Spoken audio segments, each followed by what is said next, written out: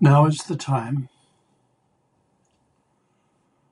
Now is the time to know that all that you do is sacred. Now, why not consider a lasting truce with yourself and God? Now is the time to understand that all your ideas of right and wrong were just a child's training wheels to be laid aside when you finally live with veracity and love. You are a divine envoy whom the Beloved has written a holy message upon.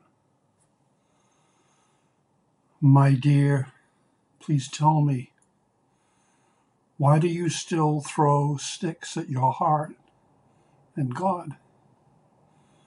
What is it in that sweet voice inside that incites you to fear?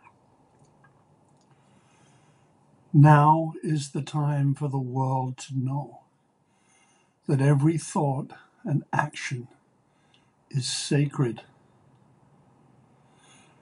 This is the time for you to compute the impossibility that there's anything but grace. Now is the season to know that everything you do is sacred.